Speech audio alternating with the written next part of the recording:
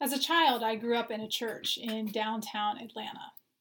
And Palm Sunday was always one of my favorite Sundays because we would march around the church waving our palms, singing, "Hosanna, blessed is the one who comes in the name of the Lord."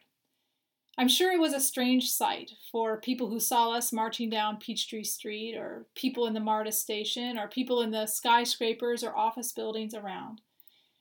And yet I always loved it for its street theater, for the chance to sing and march and wave.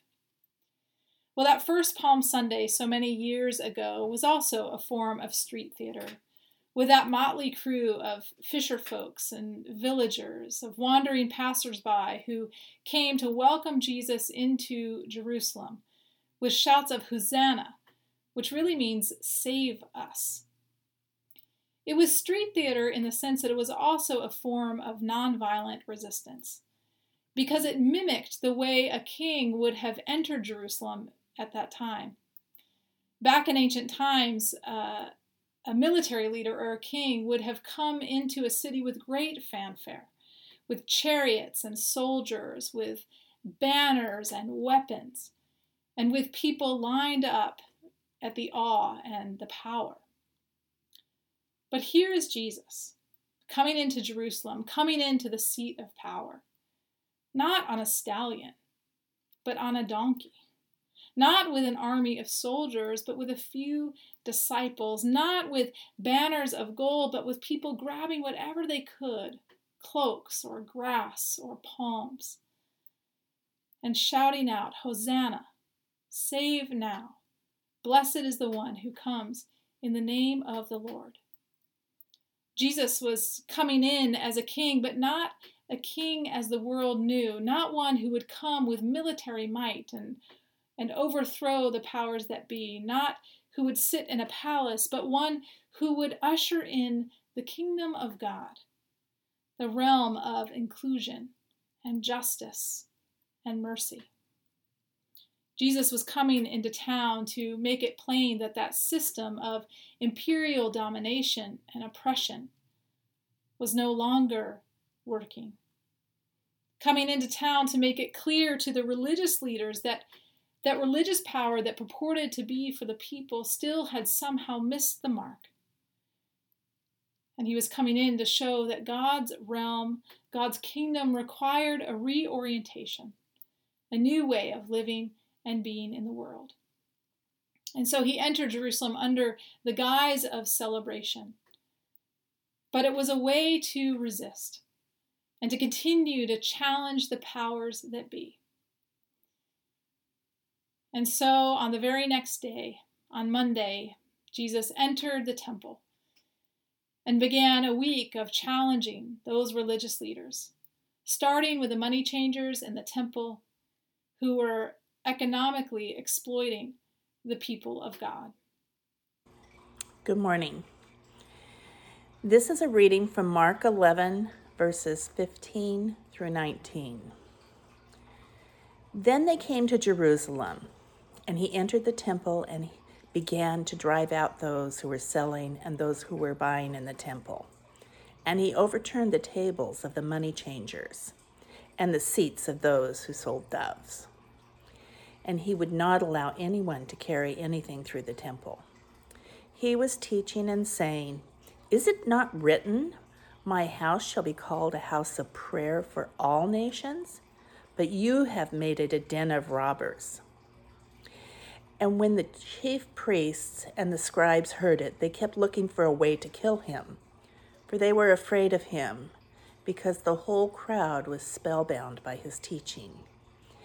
And when evening came, Jesus and his disciples went out of the city. Overturning the tables of the money changers, Jesus continued to challenge the status quo. And those were the stories that we have read at Lake Oswego UCC the last several weeks of Lent. We heard Jesus challenging the Pharisees with a parable about owning land and paying taxes to Caesar. We heard Jesus challenge a scribe who asked him about the greatest commandment, encouraging that scribe to love the widows, love the orphans, love those on the margins. Last week we heard him tell the disciples that Even the temple, the long-standing institution, would be changing as Jesus continued to challenge the religious folks. That's you and me. Not to be people who look out only for ourselves, but to be people who really live out that love and that justice for those on the margins.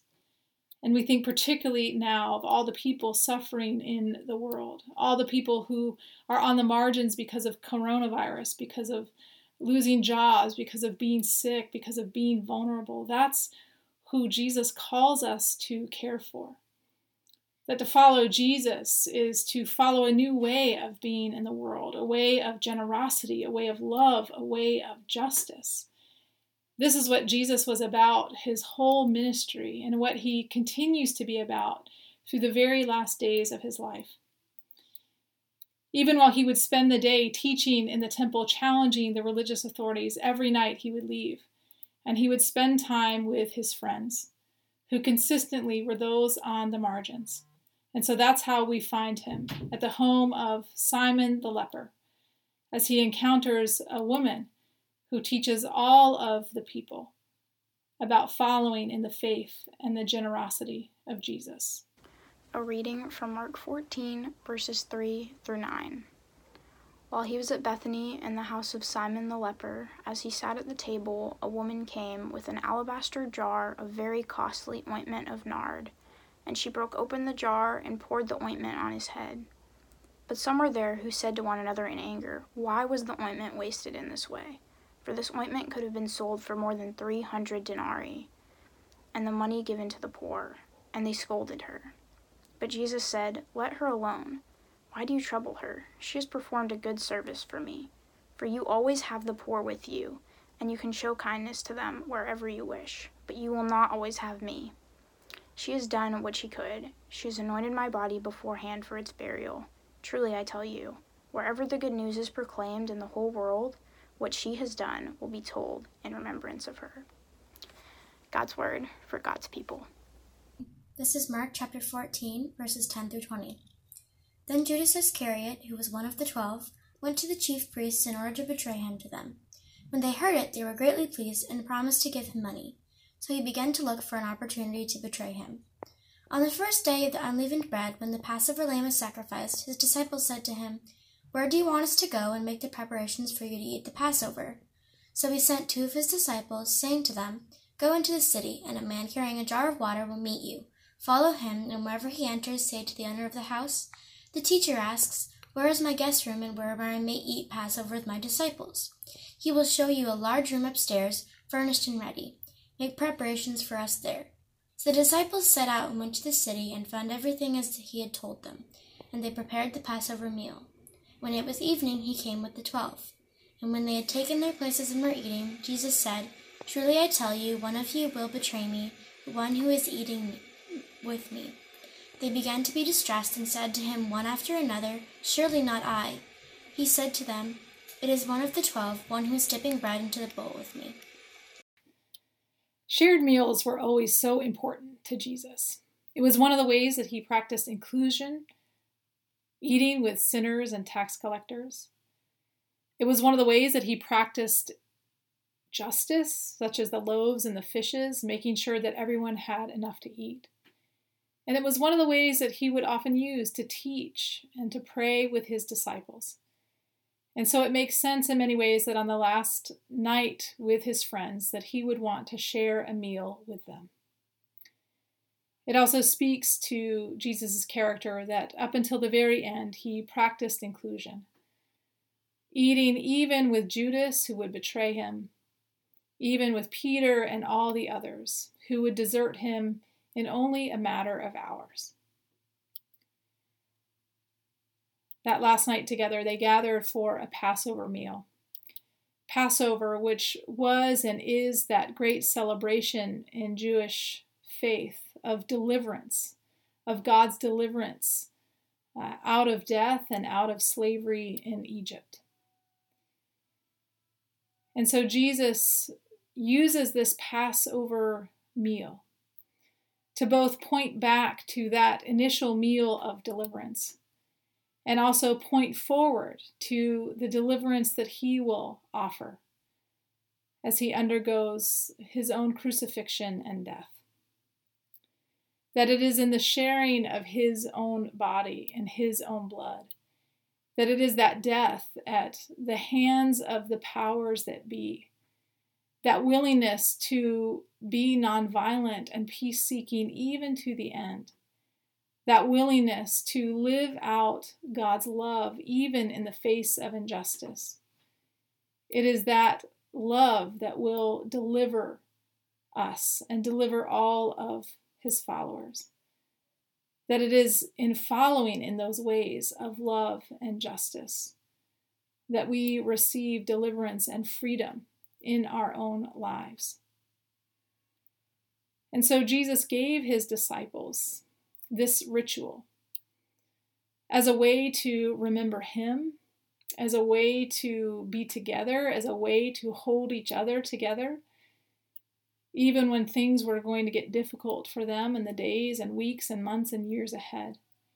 And it's a ritual that continues to speak to us now, that continues to meet us in our fear, in our times of need, to remind us of the deliverance and the love that we still experience in Jesus when we follow in his ways of love and peace and justice.